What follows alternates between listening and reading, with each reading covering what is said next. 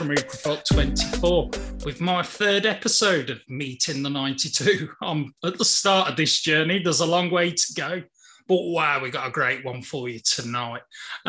Before we get started, big shout out as always to Stell at Shoot the Defence. Stell, thank you for all your hard work behind the scenes. I wouldn't be able to do this without you. But we've come to arguably one of the great, one of the top clubs in world football. Never mind the UK, never mind the EPL, but we're talking global here. We've come to Liverpool. We're at Liverpool FC. I'm with Matt Addison, the blood red writer at the Liverpool Echo, lifelong Liverpool fan, living his dream. Hi, Matt. How you doing, mate?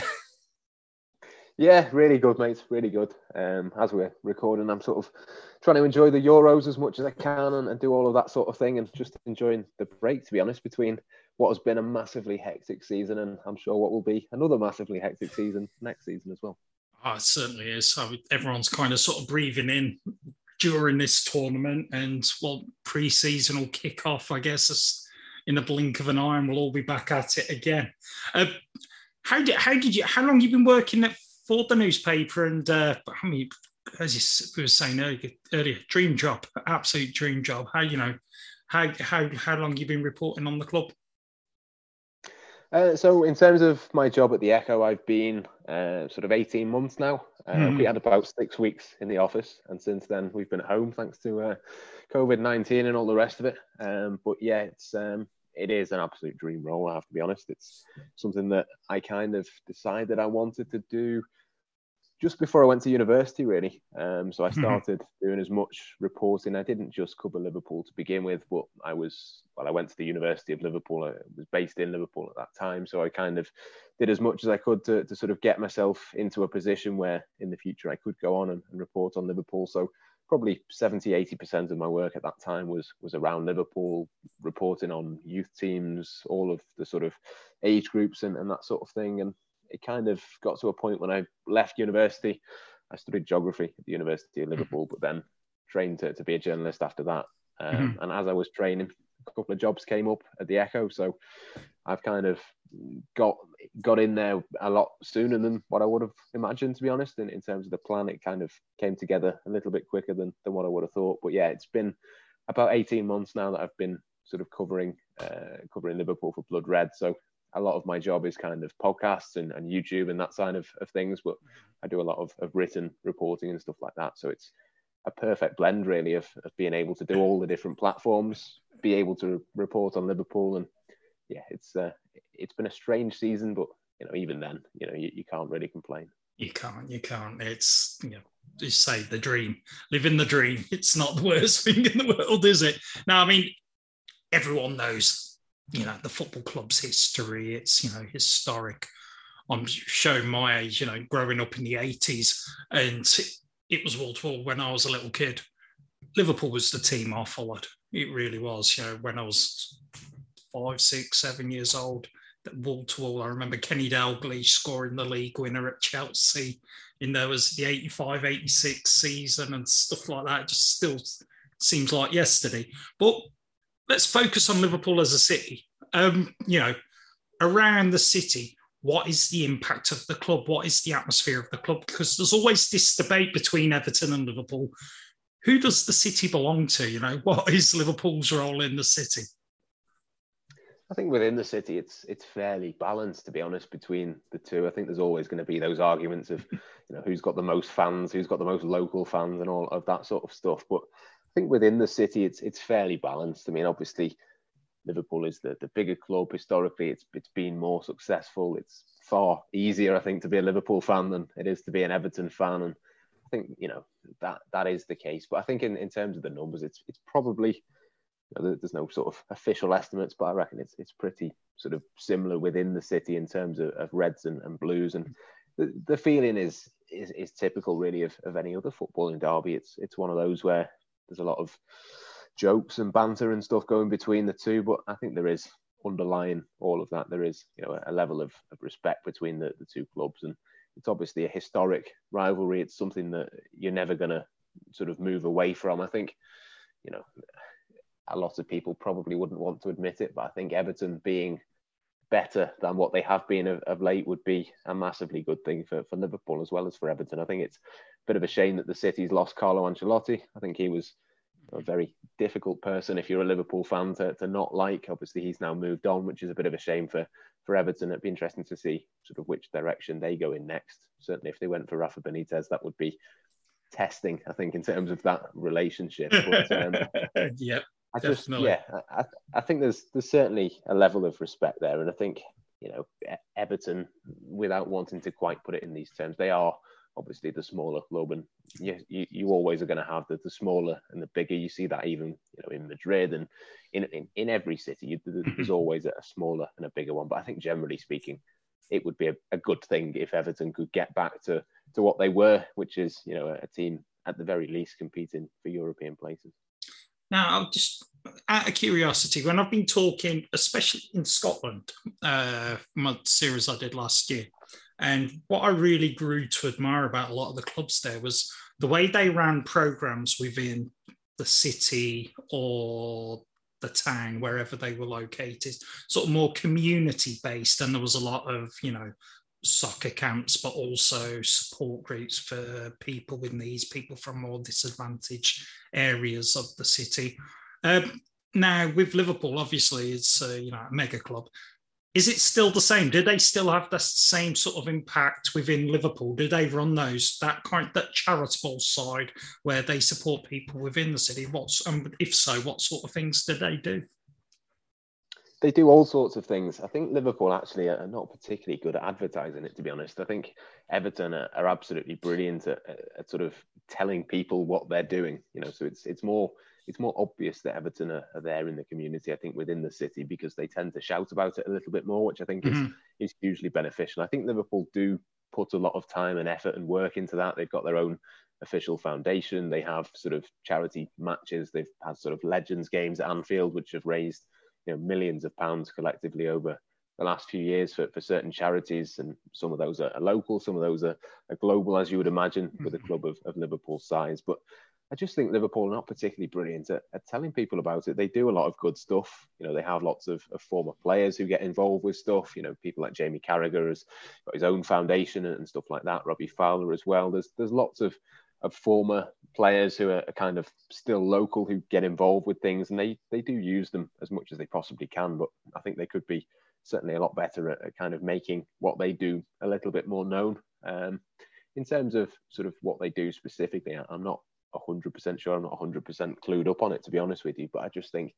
there is the sort of foundation element of it, and it is very much a case of it being primarily in Liverpool, but in other places as well. They do lots of soccer camps and stuff around the world and things like that. They do lots of international things, and obviously a lot of those are kind of interlinked with the sponsorships and stuff like that. When you're a club of Liverpool size, they have lots of sponsors in various parts of the world, and that's always something that gets done. And I think that's part of pre-season in a normal time. Obviously this summer they're not going to be able to go to Asia or to America as they would normally do, kind of one or the other in pre-season. But I think they do a lot when they go away with those sorts of things as well. Obviously part of it is sponsorship and part of it is for their own benefit, but I think a lot of it is giving stuff back to supporters as well. So yeah, I think it's probably more obvious if you're a smaller local club at a lower level to sort of be able to have that connection with the local community. But I do think that is still there with Liverpool. It's just maybe on a slightly different scale. It's good to hear, though. It is good to hear. I was curious because I noticed, say, when I spoke with the old firm clubs, it was a similar sort of scenario, and it was interesting to know. Now, Matt, I have to ask you. Obviously, as you said, you kind of did 6 weeks before the world stopped spinning and everybody got locked up at home. Now, as a reporter, how have you had to adapt to, making sure you're still getting the best out of the club, even though you're not allowed to go? I assume you're not allowed to go into the club or at least that often. So how have you sort of survived, and how has the club supported you as a sort of an external reporter in getting the information out to the local community? Yeah, it's been a challenge, to be honest. It's something that we've kind of have got used to at this point. We do have, or we did have when the season was on, a couple of reporters at each game. So they're Ian Doyle and Paul Gorst, our Liverpool correspondent and chief Liverpool writer, were both there for the matches. But other than that, there's been very sort of little sort of going out and doing stuff. We're kind of getting a little bit back to that. We did a piece with Jamie Carragher actually for something of his foundation. Funnily enough, I've only just mentioned that, and that was a couple of weeks back. We managed to go out and actually speak to him in person and do that interview, which was really good to sort of get off the screens and get off doing it on Zoom and that sort of thing. Just to actually be there in person and do that was brilliant. So it is starting to get back that way, but we have essentially just had to do what everybody else has done, which is do podcasts online, to do basically the same as what we did before, but just to adapt to each of the circumstances. And in some ways it's changed. Obviously the podcast that we used to do in the office, we'd all be in the same room, we'd all sort of be able to interact with each other, and it's much easier to communicate obviously in person if you just sat next to someone than it is to be on WhatsApp all day or to be on calls and Google meetings and stuff like that. But it's kind of the same level of communication as what we had. It's just doing that in a different way. And speaking, for example, for a podcast to preview a Champions League tie or something like that, I mean, we wouldn't have been speaking with an RB Leipzig reporter, for example, before the Champions League last 16. That wouldn't have been in person. That would have been on the phone. So it's kind of, in that regard, not changed a huge amount. I think that the biggest thing for me is that we've not really been going out on jobs. We've not really been in the office communicating, but that will come back eventually. We've just had to kind of make the most of what we've got, really. Yeah, hopefully sooner the better as well. I mean, it'll be great for that to happen. Now, I can't talk to you without mentioning the Super League issue and the fiasco. This is the first club I've spoken to that was involved in it. Now, again, with a club Liverpool's size, I'm not expecting supporters to be fully indoctrinated into the board of directors and things like that. But first from the first sort of point, how engaged are the supporters in the running of the club? Are there sort of supporter action groups, support liaison officers, things like that, pre the Super League debacle, and now post the Super League debacle? Has there been any change? Well, I think that the first thing to say in terms of the Super League, that the reaction was pretty much unanimous from Liverpool supporters. It was pretty obvious what they wanted, and the decision was not something that had obviously been discussed with them at all, which I think was obviously the case for a fair few other clubs as well. In terms of representation, they have supporters unions who have been fantastic over the years at sort of dealing with various issues. And I think that's kind of the biggest frustration for me in terms of the Super League, is that it's pretty obvious what Liverpool fans thought. I don't believe for a second that they didn't realise that. I think they kind of thought that it was probably just worth taking that chance. And if they could get away with it, the money was big enough that it was worth that chance. Even if it was only a 1% chance that they got away with it and got it through, well, it was kind of worth taking that chance. So, yeah, that's the frustration. I think that there is... The Spirit of Shankly is the sort of biggest sort of union in terms of lobbying against things like this. They've done it with ticket prices, they've done it with various other things, but this was just sort of bigger and well beyond all of the others. But Liverpool supporters came together, they made their feelings clear, and this was very much the idea of 2 or 3 people within Fenway Sports Group, the ownership group. It hadn't been discussed with the players, with Jurgen Klopp. It hadn't been discussed with any of the staff. I've spoken to plenty of staff who found out basically at the same time as everybody else did. And these are fairly senior people within the football club who you would imagine would have been in those conversations, but they weren't. So I think it's one of those decisions that should change the way that things happen moving forward. There is kind of this idea of there'll be more fan representation on the board. Quite how that works, I don't know. I think there's certain things that make me doubt, they can't, for example, be involved in financial decisions. They won't be involved in certain things that have to be sort of secretive within the football club.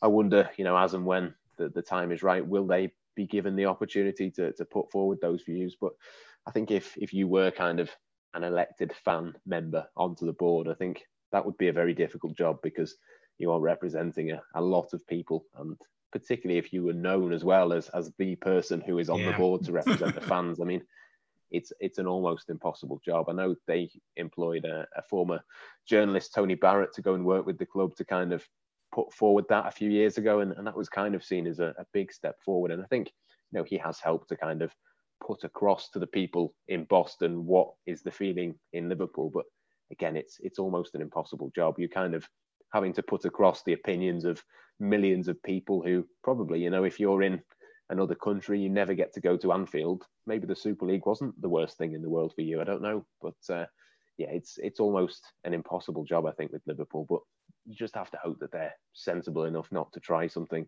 like this again, because fundamentally the idea was flawed in the fact that fans absolutely hated it pretty much unanimously. And if you haven't got fans on board, it's just not the same. You can't sell the product in the same way. It just doesn't quite work. So I think the surprise for me that was really that they even tried it, to be honest. But I think hopefully they have learned their lesson from that. Fingers crossed. Fingers crossed. You say, I mean, decisions made in the Liverpool boardroom, then, you know, were almost $1 billion decisions. So it's a little bit different. And all due respect, the last club I was at was Sutton United.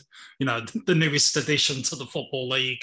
The financial implications of decisions are just slightly bigger when we get to, you know, Liverpool's stage. Now, let's put that to one side. I want this to be a slightly more upbeat and positive chat. So, you know, Anfield, as you know, one of the iconic atmospheres within football. But as somebody I imagine who's been regularly pre-COVID, you know, what exactly is the atmosphere like? You know, there on a match day. What's the buzz around the crowd? You know, just kind of give us a nice little picture of it. Yeah, I think it is a special atmosphere, particularly on European nights. I think those are the occasions when you really feel it, when it's under the lights. It's a big team coming to town. There is, you know, a real buzz, not just around Anfield, but around the whole city, really, in terms of the build up to a big game. And that, I think, is only going to feel even bigger once we get back to it. It feels so long ago now that Atletico Madrid came to Anfield and all the fans were there, all of the sort of the build up to it. Even from a journalistic perspective, we used to go down to watch the open training session and film that and do bits to camera and stuff like that. Even that has been sort of taken away because of COVID. The whole build up to these sorts of games is what makes them, I think. And obviously without fans, it's just not quite been the same. So in terms of the atmosphere, yeah, you can't beat, you know, Anfield on a European night. It's something else. I mean, I've been to a fair few of those occasions, and it's hard to put it into words, to be honest. And I think that there's always going to be an element of kind of tribalism of other bigger clubs elsewhere around the country. Will say, oh, it's no different to anywhere else. But I don't know. I think there's something about Liverpool. There's something about the results, the things that have happened at Anfield that just don't happen at other football grounds. It's the best way I can put it. You know, not every team comes from 3-0 down to beat Barcelona, and certainly doesn't do it in that sort of way.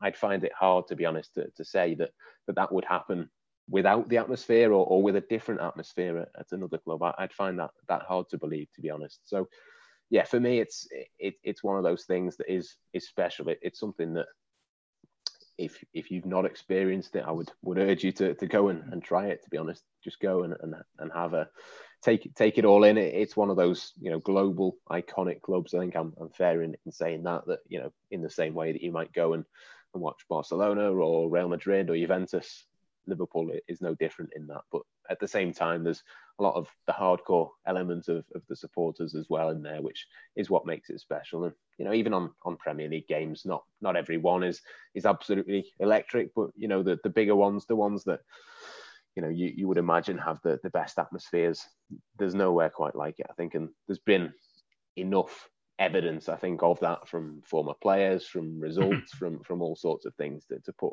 Anfield absolutely right at the top of the list, to be honest. Yeah, I always notice that your former players always seem to come back and want to get involved. And like now, you mentioned, say, just popped in my head there while you were talking about the ground. Now, it's, correct me if I'm wrong, it's quite central. How long have you been at Anfield? Forever, I'm pretty sure. It's but has there ever been any consideration to move out of the city? I know with Everton, there's been a lot of talk. With Liverpool, has there been any ideas to relocate? How close is it to happening, or has it been to happening? There has been a few ideas over the years. I know when the previous ownership came in, they famously said they were going to have the spade in the ground for a new ground in the middle of Stanley Park, just sort of between Goodison Park and Anfield. And they said that was going to be the case within 40 days or whatever it was, and it was just never going to happen. It was completely unrealistic. I think for Liverpool, there's always been kind of talk of they need a bigger ground. It's for most of my life been a 45,000 seater stadium. It's gone up to 54 now with the addition of the new main stand, but I don't think at the moment it can ever be big enough. The demand for tickets and that sort of thing is enormous. But yeah, I'd be very, very surprised if they moved away from Anfield. I think that the sort of idea long term is to stay there and redevelop it, which I think is absolutely the right thing. I think we've seen with other football clubs, with West Ham, with certain other teams, that it's maybe not quite been as smooth a transition as you might like. I think it's going to be fascinating actually to see what happens with Everton and Goodison Park. I think it'll be a big wrench for them. As much as it's a big step forward, it's a brilliant new ground that they're going to have on the waterfront. I think to move away from Goodison Park after so long there is going to be really, really tough. And I quite like the idea that Liverpool stay at Anfield. Obviously, if you redo all four stands, it's not quite the same as what it was, but it's still in the same place. It's still got the same things around it. It kind of still has that same feel to it. So yeah, they've added, I think, 8,500 seats with the new main stand. The idea now, they've actually just got planning permission in the last couple of days to redo the Anfield Road end. So that will be done in the same way as the main stand, similar sorts of height. Again, adding several thousand new seats, 7,000, I think it is, to take it to 61,000.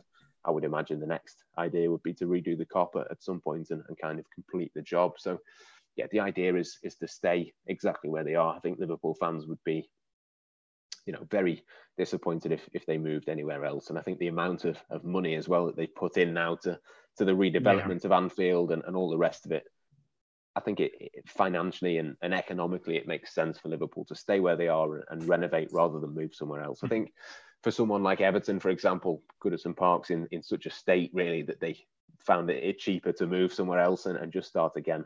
I think Anfield, it's not quite the same. Are you going to miss them when they go? Well, they'll actually be closer to where I live than where they are now, to be honest. But I'm sure I'll be able to hear them, to be honest, when they score. Well played there. Well played. Now, I mean, what are the iconic hangout places around Anfield for fans? Where are the places people, the must go to places pre-game for a pint or a burger or whatever it is you guys have over there?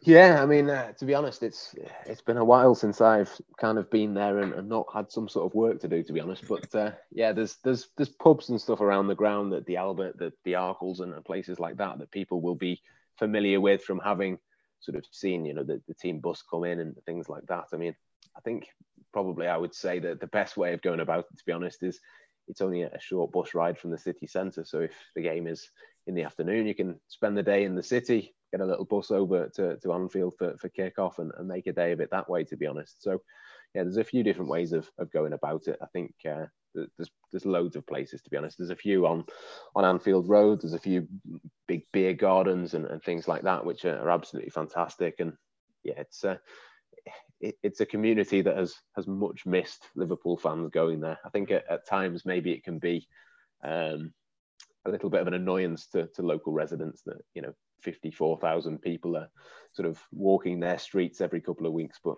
I think the past year, 18 months has kind of really shown how much they do miss that vibrancy. I think there's loads of nice places around the ground, and yeah, it's one of those where you can just kind of have a bit of a wander. There's a few activities going on around the ground for kids and stuff like that. The new shop outside is fantastic as well now. So yeah, they've kind of made a big effort, I think, over the last few years to make it a bit more of an experience.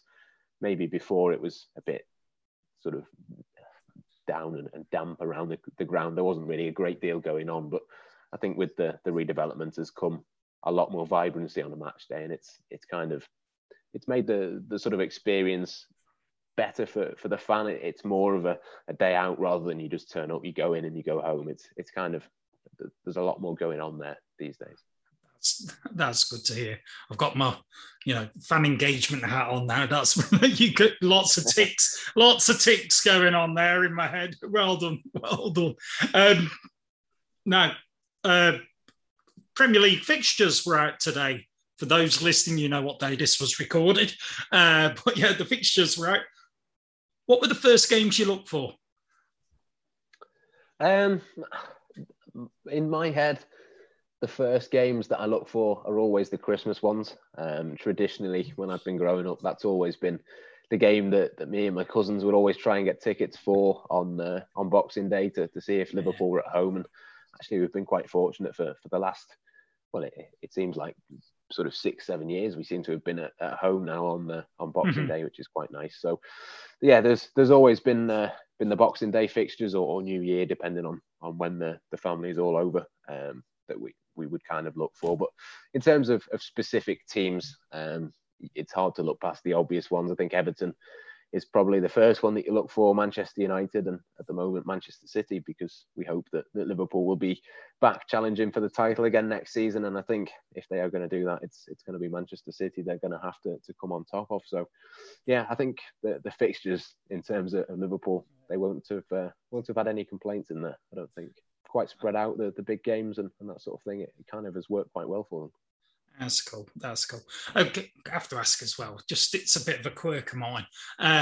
FA Cup third round, I know it's not as important these days as it, in terms of away days, is there any sort of little club or lower league club that Liverpool fans, it's the one that they would get a special kick out of? Or for you personally, like, to go and watch Liverpool play, is there anyone there? It's a tough question to answer, to be honest. It's a difficult one. There's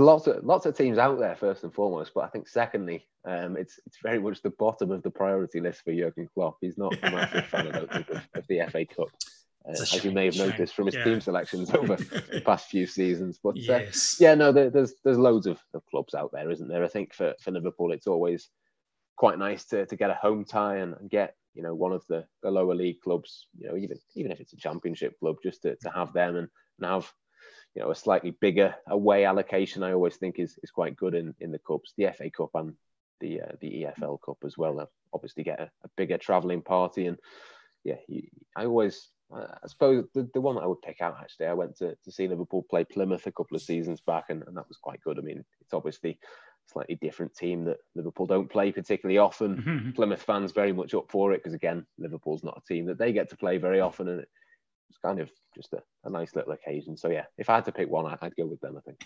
Oh, well done. Sorry for putting you on the spot there, but sometimes I do it anyway. Now, I'm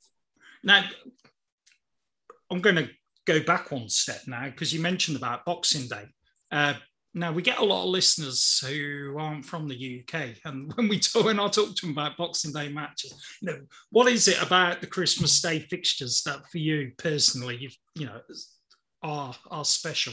And when you hear the foreign managers talking about getting rid of, we need a Christmas break, are you like me and just like, no, that's sort of sacrilege, you can't do it? Yeah. You can't get rid of the Boxing Day games. I think I'd probably get rid of the game that comes 2 days after Boxing Day. I don't think that's necessary, to be honest, especially for Liverpool next season. It's going to be, I think, Leeds United on Boxing Day, then Leicester a couple of days later, and then 2 days later than that, Chelsea. So it could be a difficult sort of 6 or 7 days in that period. I think the Christmas period is brilliant for just being able to watch football. People are off on Boxing Day. You kind of get to watch a load of games. The last couple of seasons, every game has been on TV. Things like that, I think, are absolutely brilliant. Which is, every game being on TV again is something that we've kind of got used to this season, but won't take place normally. I assume they're going to go back to not having all of those games on television. So that's always a bit of a bonus. I think in terms of me personally, why I always look forward to the Boxing Day game is, as I say, just to get the family round and sort of watch it together. Obviously, nowadays it's slightly different. I'll be working, I'll be doing certain things, probably be at the game when other people won't necessarily. But yeah, over the years, certainly growing up, it was always, an opportunity to watch the game with a few different family members who are all Liverpool fans, but we don't get to watch the game necessarily together on a regular basis just because of the distance that we are apart and stuff like that. It's just a nice opportunity, I think, to watch a bit of good football. Obviously, whether that's Liverpool or whether that's another team, it's just one of those periods where, a bit like when you're watching a World Cup or a Euros, you can just turn the TV on and there'll be football on at some point.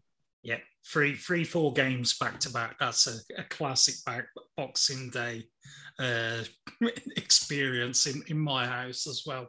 But thanks for that, Matt. No, not particularly Liverpool centric, but it's still important to discuss. Now, just before we go, though, obviously you've got the podcasts and that going out, and with Blood Red, with Liverpool Echo. But how often are those podcasts going out? Where are the best places for people listening who go, oh, cool, does this, didn't know about this? Where's the best place for them to find your work? Yeah, so we have very, very regular podcasts with Blood Red. We do at least one podcast in some form every day of the week. So we react to news, we'll get exclusive interviews, we do all sorts of things. And if you search for Blood Red, wherever you get your podcasts from, you should be able to find us on there. We're one of the biggest football podcasts in the country, so fairly well advertised on Apple Podcasts and various other places. And the YouTube channel is huge for that as well. If you'd rather watch a podcast rather than listen to it, we have all of them going up on our YouTube channel. And we've actually got a few plans in the pipeline to have a few sort of bonus extra podcasts if you sign up for our Blood Red Club. So you can visit www.bloodredpodcast.co.uk and stick your email address in there. You'll get an extra couple of emails a week from me with some bonus content.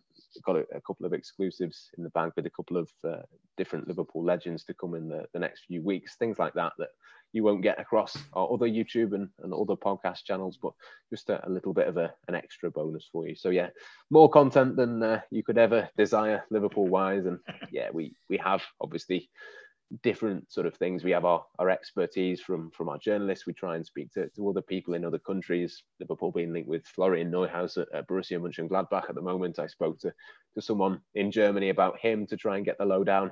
Yeah, if there's a Liverpool angle on a story, we've got it covered. Fantastic. Well, thanks for today so much. I've really enjoyed it, and wish you the best of luck for the forthcoming season. Any little snippets of information you can give us just before we go, or is it all got to tune into the podcasts? Oh, absolutely, yeah. Tune into to the podcast. To be honest, it's a little bit quiet on the transfers front at the moment. It's one of those. I think Liverpool are going to have to get rid of a few players before they bring anybody in. So I would imagine at the end of the Euros, or certainly at the end of Switzerland's participation in the Euros, there might be a move in the offing for Xherdan Shaqiri, for example.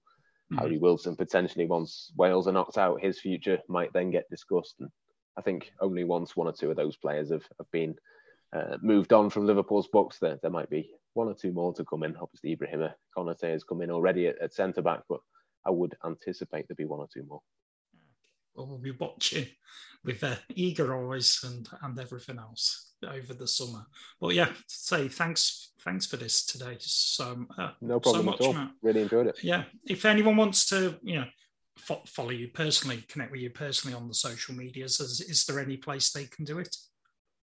Yeah, Twitter's probably the best place. It's at Matt Addison 97 on there, and you will find all of the podcasts and all of that sort of thing. If you're struggling to find them anywhere else, you can can always look through my Twitter feed and they will be there ready and waiting for you. Oh, fantastic. Well, that's it for today, everyone. Episode 3 has been a fantastic story. Who knows where episode 4 is going to take me? Well, till next time, of course, I'm Adam at Ukrafot24. You can follow me across all the social medias as well. But take care, stay safe, and goodbye for now.